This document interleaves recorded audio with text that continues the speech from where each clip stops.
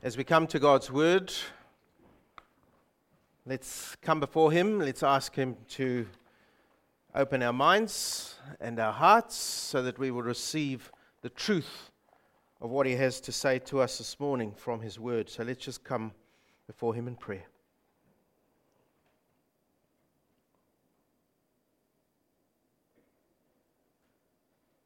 Lord, our Heavenly Father, we've been singing your praises, and what magnificent truths. That you forgave our sin in Jesus' name, and therefore we have hope, and we can tell the world.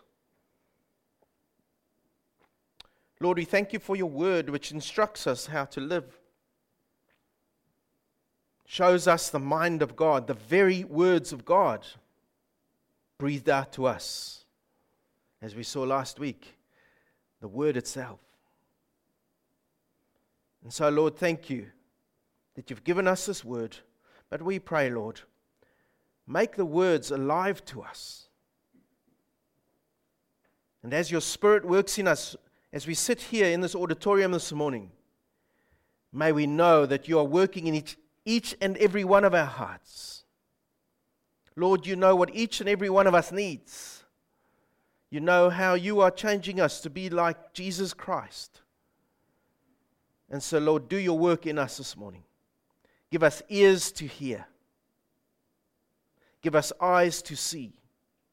And then give us feet to walk in obedience, we pray.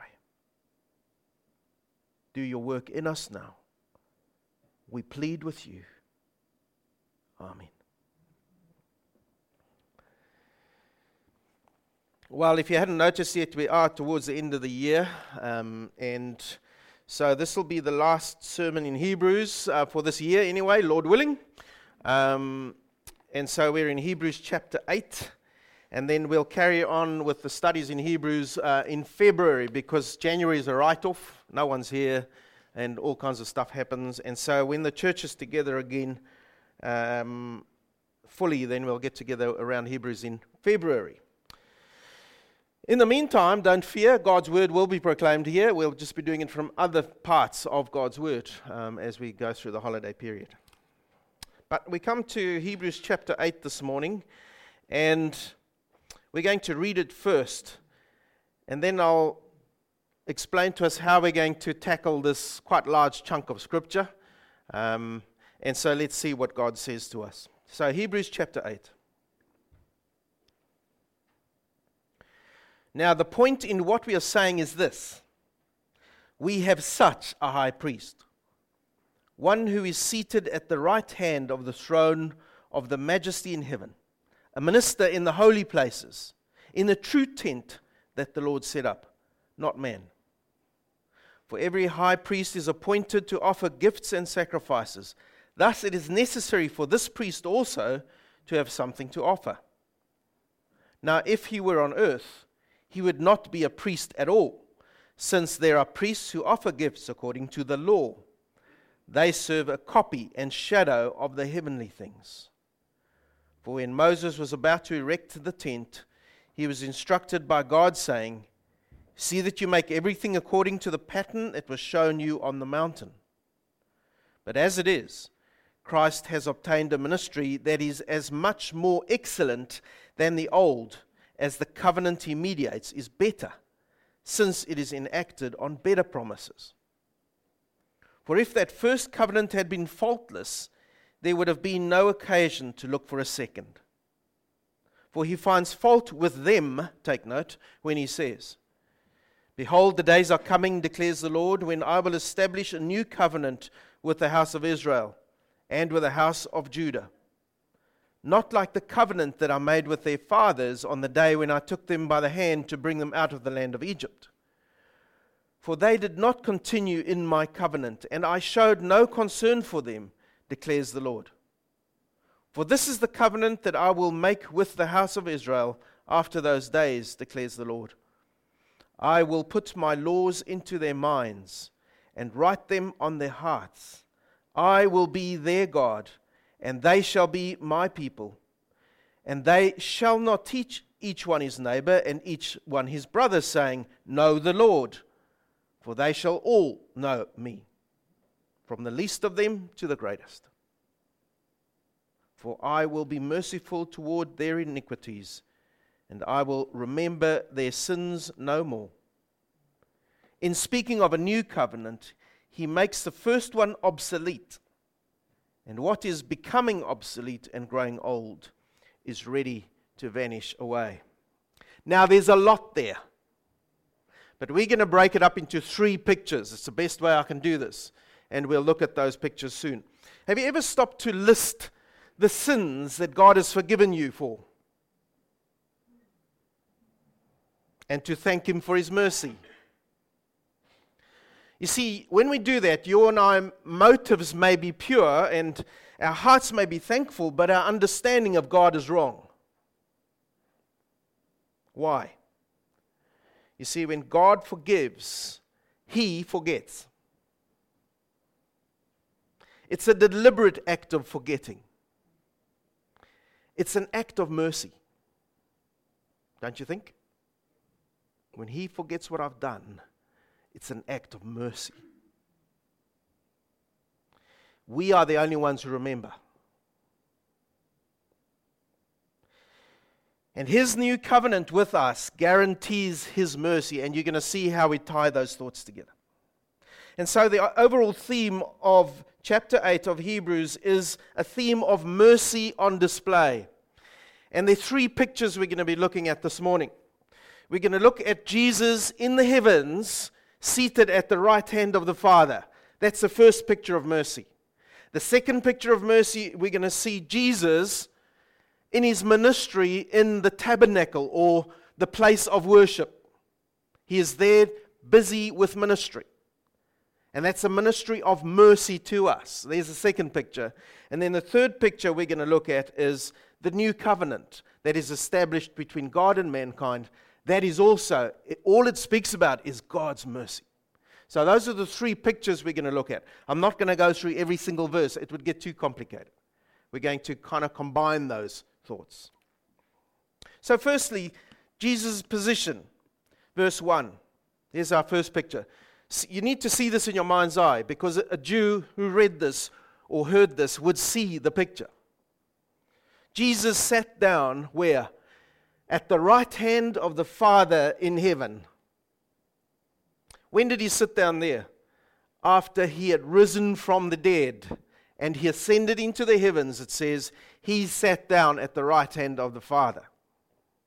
You see, that's unusual, because a priest in the temple, as we've already discovered in our last study, a priest in the temple never sat down. There was no place in the infrastructure of the temple for a priest to sit and have a rest.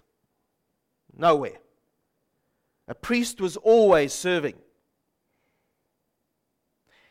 You say, what about the mercy seat? Well, the mercy seat was in the Holy of Holies. And it wasn't a seat. It was a place where God was present. When the high priest came into His presence once a year, God was present there on the mercy seat. But no priest would dare sit on that seat.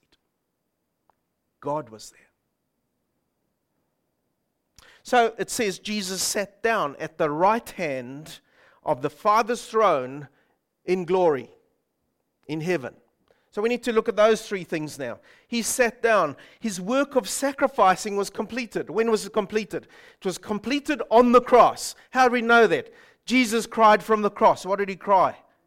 It is finished. And if He said it's finished, it's finished. And so He ascended from earth after He had risen from the dead, and He went to the heavens. He went to sit, not just in any place in heaven, He went to sit at the right hand of the Father. Now to us, doesn't mean anything much. So what? We're just on YouTube and all these other things. It doesn't matter where you sit, you don't even have to dress properly. But Jesus sat down at the right hand of the Father. In Eastern kingship, the person who sat on the right hand of the king was the one who was being honored. He sat at the right hand of who? Of the Father. in heaven. He had done his work. He was honored. That's not all. He sat on the right hand of the Father because he was sitting in the seat of power. The person who sat on the right-hand side of the king in the east was the one who was the CEO. He was the executive officer. He was the one who'd been given delegated authority to. Jesus sat on the right hand of the Father to execute the Father's will. That's not all. You see, in the Jewish mindset, sitting on their right-hand side meant something else. The Sanhedrin, if you know what the Sanhedrin was, it was the Jewish legal court system. And the way they set up their court system was the judge would sit in the middle, and on his left would sit a scribe, and on his right would sit a scribe. And the scribe on the left would write up all the things that were being charged against someone. And so he recorded all the condemnations. And on the right of the judge sat another scribe, and this scribe wrote down all the acquittals, everything that had been forgiven. Guess where Jesus is? He's sitting on the right hand of the Father, extending the Father's mercy. His judgment is there, but his mercy is there, and Jesus is in that seat. So it's not just sitting down at the right hand of the Father. There's lots here, and lots more, and I'm not going there now. You see, Jesus is sitting at the right hand of the Father, and the picture we're to see here is of Jesus sitting down in this place of honor and power to execute the Father's will, but also to extend his mercy to you and I, those he's died for. It's going to be an awesome day in heaven one day. It's going to be a fearful day, but an awesome day. Fearful because of who God is. But it's going to be awesome because as we stand in front of God, we won't be sitting, by the way. We'll probably be flat on our faces. But as we appear before Almighty God, his mercy will extend to us. Why? Because Jesus is at the right hand of the Father. Hey? Come on, Baptists. Wow, thank you. I'm really working on you guys. So there's his position. He's sitting down in heaven. But there's a second picture here, and that's Jesus in the tabernacle, and you're going to have to follow through verses 2 to 5. I'm condensing thoughts here. Jesus was working in the tabernacle. You see, the word tabernacle is, the literal translation of tabernacle is tent. Now, don't think your average camping tent, but it's a tent. It's a place of meeting where God dwells with his people. He pitches his tent, and we dwell there with him. And it's a place where the priests ministered too. And we read of the first tabernacle made of animal skins and cloth, and it moved around with the nation. Exodus 28, you can go and read all those very specific things that God said, I want my tabernacle to look like this. Why did he do that? Why did he have very specific things? Because he wanted to teach them, when you come together and worship me, I will be there with you. You will gather together with me, and I want you to worship me my way. You don't just come before me any old way. And so he gave them very specific instructions. But the tabernacle was not meant to be a permanent structure. Every time the Israelites moved, they had to take it down and then move with it. And it came with them. And so it was a temporary structure. There's a picture there. And then when the Old Covenant priests ministered there in this tent, they also knew it was for a limited time. Why? Because some of them would die. They wouldn't be there permanently. And this earthly tabernacle they served in was also a temporary one. And then Solomon came along, and what did he do? He set up an amazing structure of a temple. It was still a tabernacle, a place of meeting with God. And you can go and read Solomon's temple, one of the greatest structures ever built. But where is it now? It was destroyed, temporary. And then Herod came along in the Roman times, and he built the Herodian temple. And by everything we read, it was a magnificent structure, even greater than what Solomon had made. And it was built of cedar, gold, white marble pillars, marble everywhere. But at the time of writing the book of Hebrews, in history, that temple would be destroyed in less than 5 years. That magnificent structure in AD 70 was brought down to rubble. And today this temple has never been rebuilt in Jerusalem. The Jews who pray are praying at the only remaining part of Herod's second temple, and that's the western wall of the temple. That's all that remains of the original temple, the Wailing Wall. But you see, this earthly tent and the temple, the sanctuaries, were only copies of this heavenly sanctuary, and they were built by man. And so the sanctuaries and the priests who served them were only meant to be, here's our word again, temporary. You're going to hear that a lot today. And the priests who served in the tabernacle and the temple, they were only a picture of what was to come later in Christ. All the sacrifices they made every single Sabbath all pointed forward to a true sacrifice which would be made once and for all. And so the key words describing this earthly tabernacle are 3 of them, well, 4. Here they are, the key words. Temporary, copy, picture pointing forward, shadows of reality. And there's our theme for Hebrews. We've come across this several times. Hebrews talks about shadows, shadows, shadows, pointing to a greater reality. All right, you with me there? The tabernacle. But in contrast, the verses we're looking at in verses 5 to whatever it was, 2 to 5, the sanctuary that Jesus serves in is where? It's on the right hand of the Father in heaven. It's no longer on earth. It's the true tabernacle, says our text, verse 2, which the Lord pitched, not man. All those other things people had to put together under God's instructions. But this sanctuary, God builds. And therefore, it will never perish. Therefore, it can't rot, it can't crumble, it can't be destroyed ever. God builds his sanctuary. And so the key words describing this heavenly tabernacle are, and we've used one already here, it's the true tabernacle. The true as in not shadowy, the real one. It's the true tabernacle. It's permanent. It's unaffected by human intervention. It's unaffected by earthly happenings. Praise the Lord for that in this current climate. His sanctuary and everything that's being achieved there is not affected by what happens on this earth and COVID. Our hope is in there with Christ. And here's another key word. It's actual reality. It's the place of actual forgiveness and mercy. You see, Christ is now serving in this tabernacle of heaven, and his sacrifice is finished. His atoning work is finished, but his priestly ministry is not finished. He's serving in his tabernacle. Who's he serving? You and I. He's serving you and I as the priest in heaven.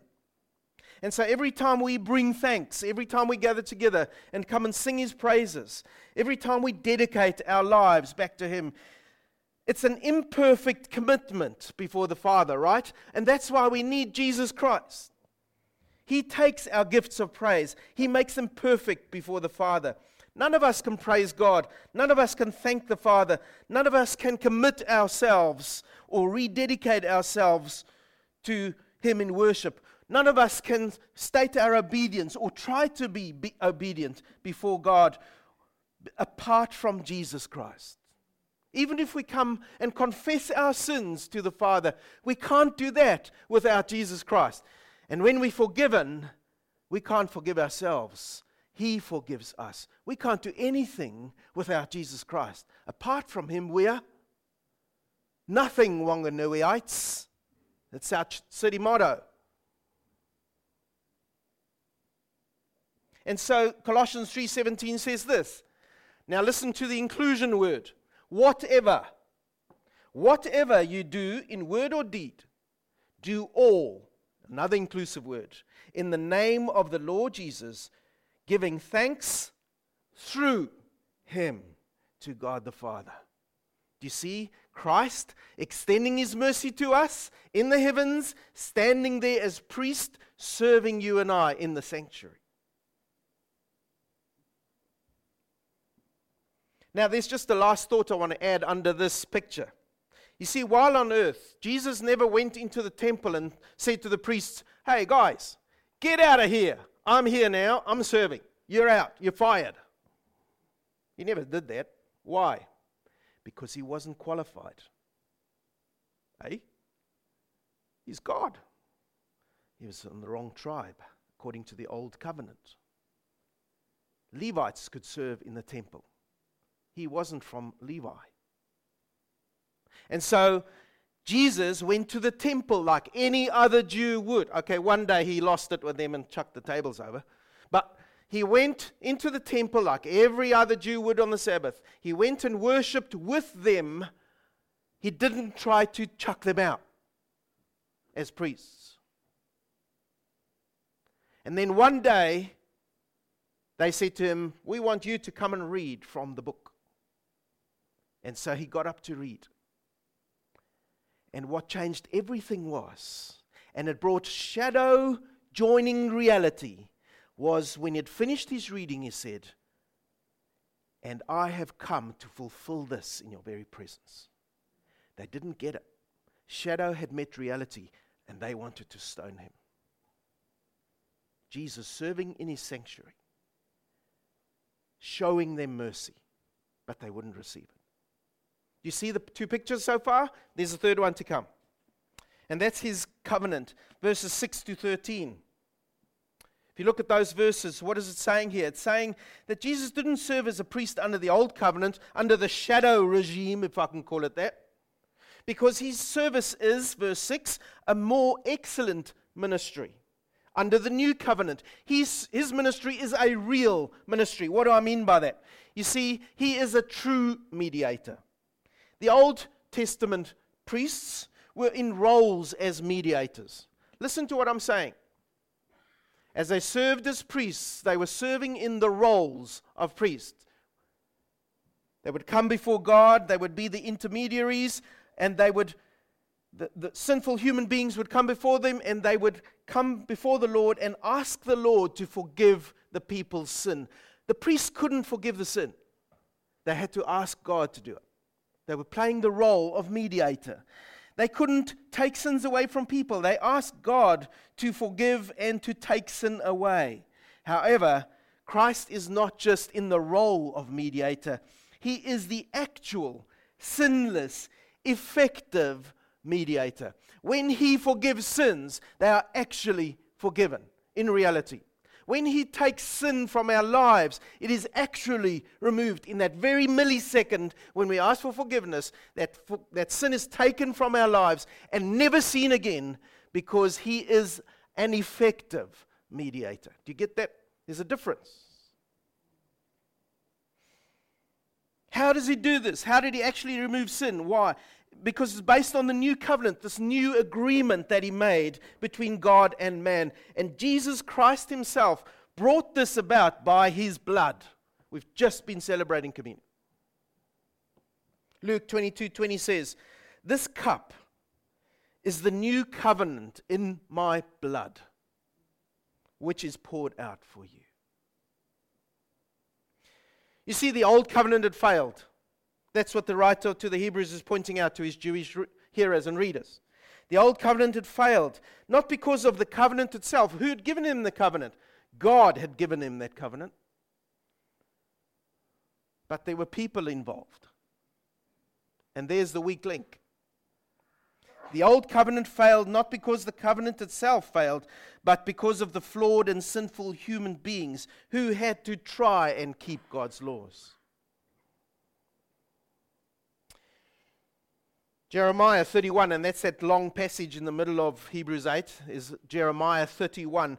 And it was the prophet pointing out to the Hebrews their sins before the Lord and what God would do about it. And so in verses 8 and 9, he points out that the people failed. The old covenant didn't work because of people. People sinned. And so a price had to be paid in blood. And now you need to see this picture of mercy. A price had to be paid for the failure of human beings. And it had to be paid in blood. You see, covenant and blood always go together. And so when a covenant was made, an animal would be hacked to pieces and it would be laid on two sides. And the people that were coming into covenant would walk through the middle. We've talked about this before. They'd walk through the middle between these bloodied pieces of animal. And in that walk through, what was being said was that if you break this covenant, then a curse is on you. What is the curse? May you become like these animals. So what did God do with Abraham? Genesis 15 records for us that when God came into covenant with Abraham, He also said to Abraham, I want you to hack animals in half and I want you to put them on opposite sides. And then when Abraham got up to walk through with God, God said to him, it's not there in words, but this is what happened. God said to him, sit down. I will walk through on your behalf. The old covenant is going to fail. I will walk through on your behalf. And so when the old covenant was broken because of people's sin, this awful curse came down on the people that God had said, because sin has to be paid for. And so the curse of being hacked to pieces was on the people. But God said, I have taken that curse on myself. I walked through the middle. And He sent His Son, Jesus Christ, who took the curse of dismemberment on Himself and died on your behalf and mine. Do you see how it puts together? He died on the cross. And then He made this new covenant with His people, that forever I will come in on your behalf. I have done it. And that's why the new covenant will succeed, verses 10 to 12. Because it's based on what God will be doing in believers. It's not based on us. It doesn't mean we do nothing. It means we try and live lives of obedience before God, but we will fail. But who will never fail? Jesus Christ. He has walked through those halves of the covenant for our sakes. He's taken the curse of breaking the law on Himself, and so He walks on our behalf. He's obedient on our behalf. When we fail, He never fails. When we sin, He never sins. He takes our sins away. The new covenant will succeed. And how does God say it will happen? Jeremiah 31. And you can go and look at these verses in verses 10 to 12 now. He says, I will internalize my law in people's hearts and minds. I will write my law on their hearts. And I will put it on their minds. God is internalizing it for us. And it's not just external rule keeping anymore. God is doing a work in us.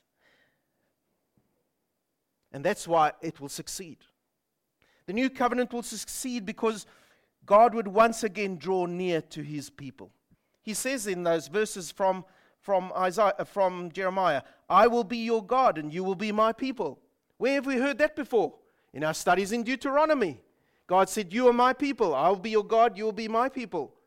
But they'd broken the covenant, and that relationship had been broken. Now He says, I will once again be your God. You will be my people through the new covenant. There's another thing, Jeremiah 31. They would all know the Lord personally, says our text. In other words, He would give people direct access to Himself and His word, as opposed to the old covenant. So there's no more waiting on a priest's interpretation, as some churches preach. That's the whole point of the Reformation, historically. Martin Luther says, why should a priest interpret God's word?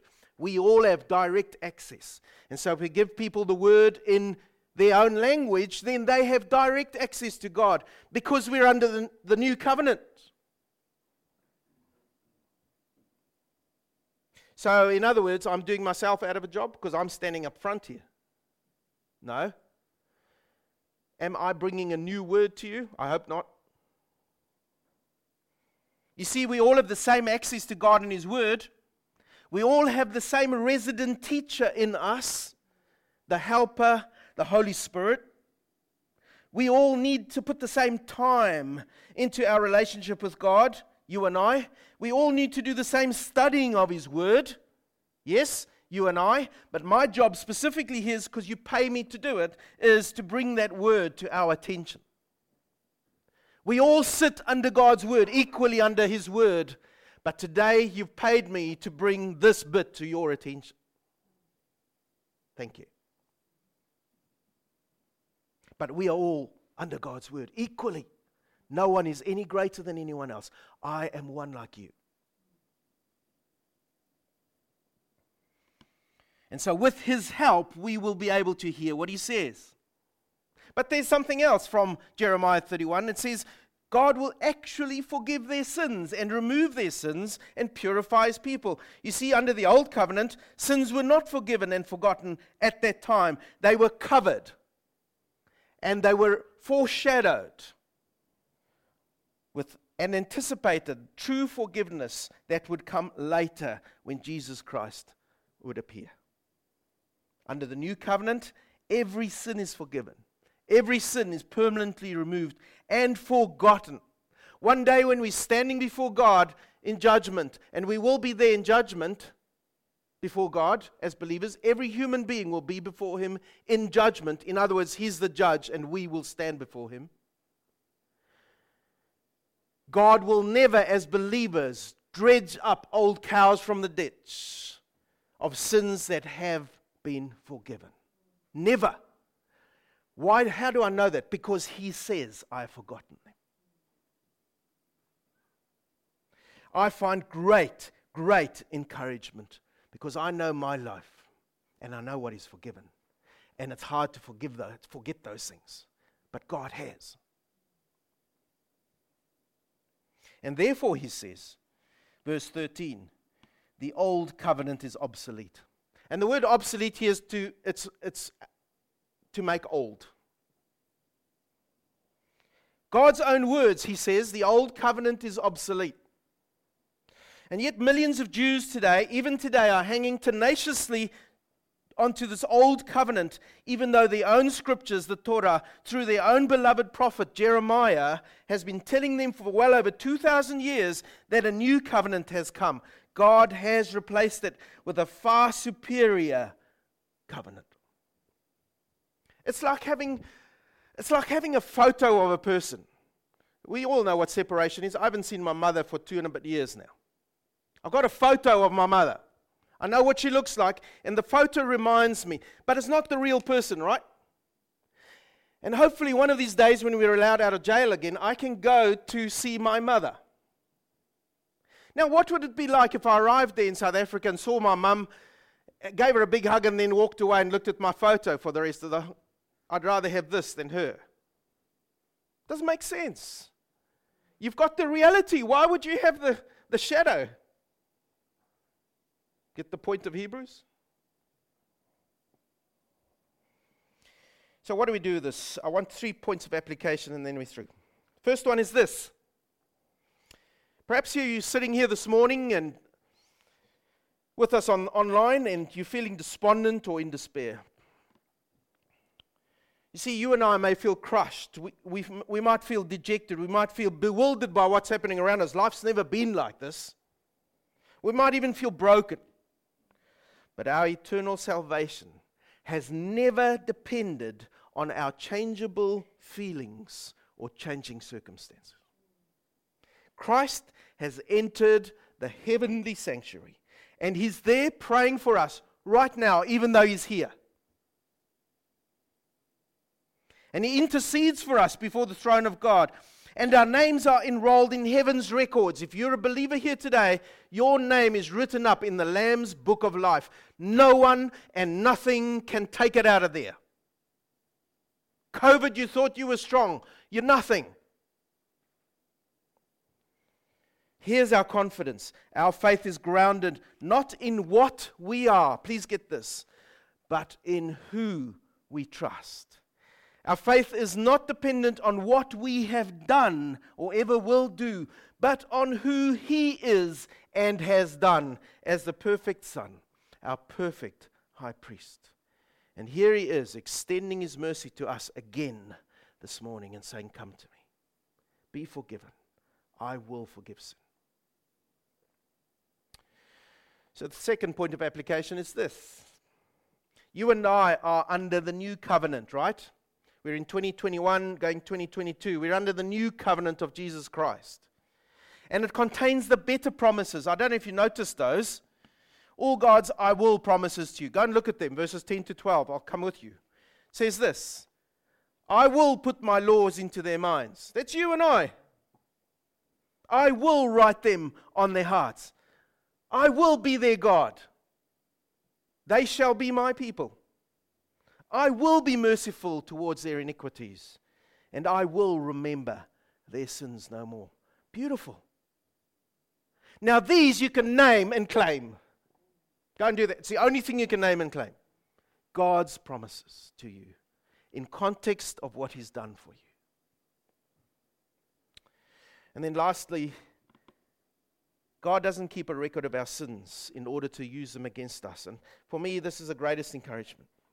Rather, God forgives and loves us, even as we might suffer through the consequences of our own sins. He hasn't given up on us. He hasn't remembered those sins. You see, God is either the God of perfect grace, or He is not God. Grace forgets. Period. He who is perfect love cannot and will not hold grudges because of sin. If he does, then he isn't perfect love. And if he isn't perfect love, we might as well get up here and go fishing. It's not a good day, though. Because it's useless. Fairy tales. But God says, verse 12, His own words, "I will forgive their wickedness. I will never again remember their sins." And I choose to take God at His word. And I praise Him for His deliberate forgetfulness. I praise God for that. Let's pray.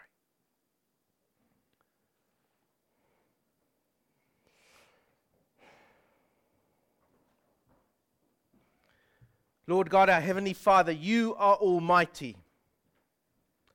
We are infinite, temporary, and sinful. You are the all-forgiving God. We are constantly sinning people.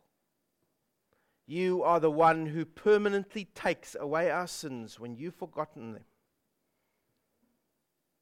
We keep remembering the past and keep living in the past when You have said, "I've taken your sins away. Now live with me today and into the future." You can live a life of victory in Christ. Thank You, Lord Jesus, for the work You are doing on our behalf. Thank You that even now You are allowing us to be changed, to be like You, Jesus. Help us now as we go into this week and as we put these lessons into practice, as we go out into a world which is taken over by fear.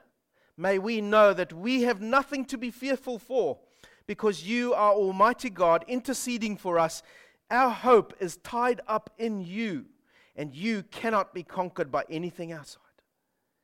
Lord, help us to live lives which have Christ in us, and that will reflect to a world that we are fearless in the face of fear because we have Jesus Christ. And that will speak of Your greatness. And others will want to come and know about this source of strength, this source of forgiveness, this source of hope. Help us in this. We are weak, but You are eternally strong. We praise Your name. Amen.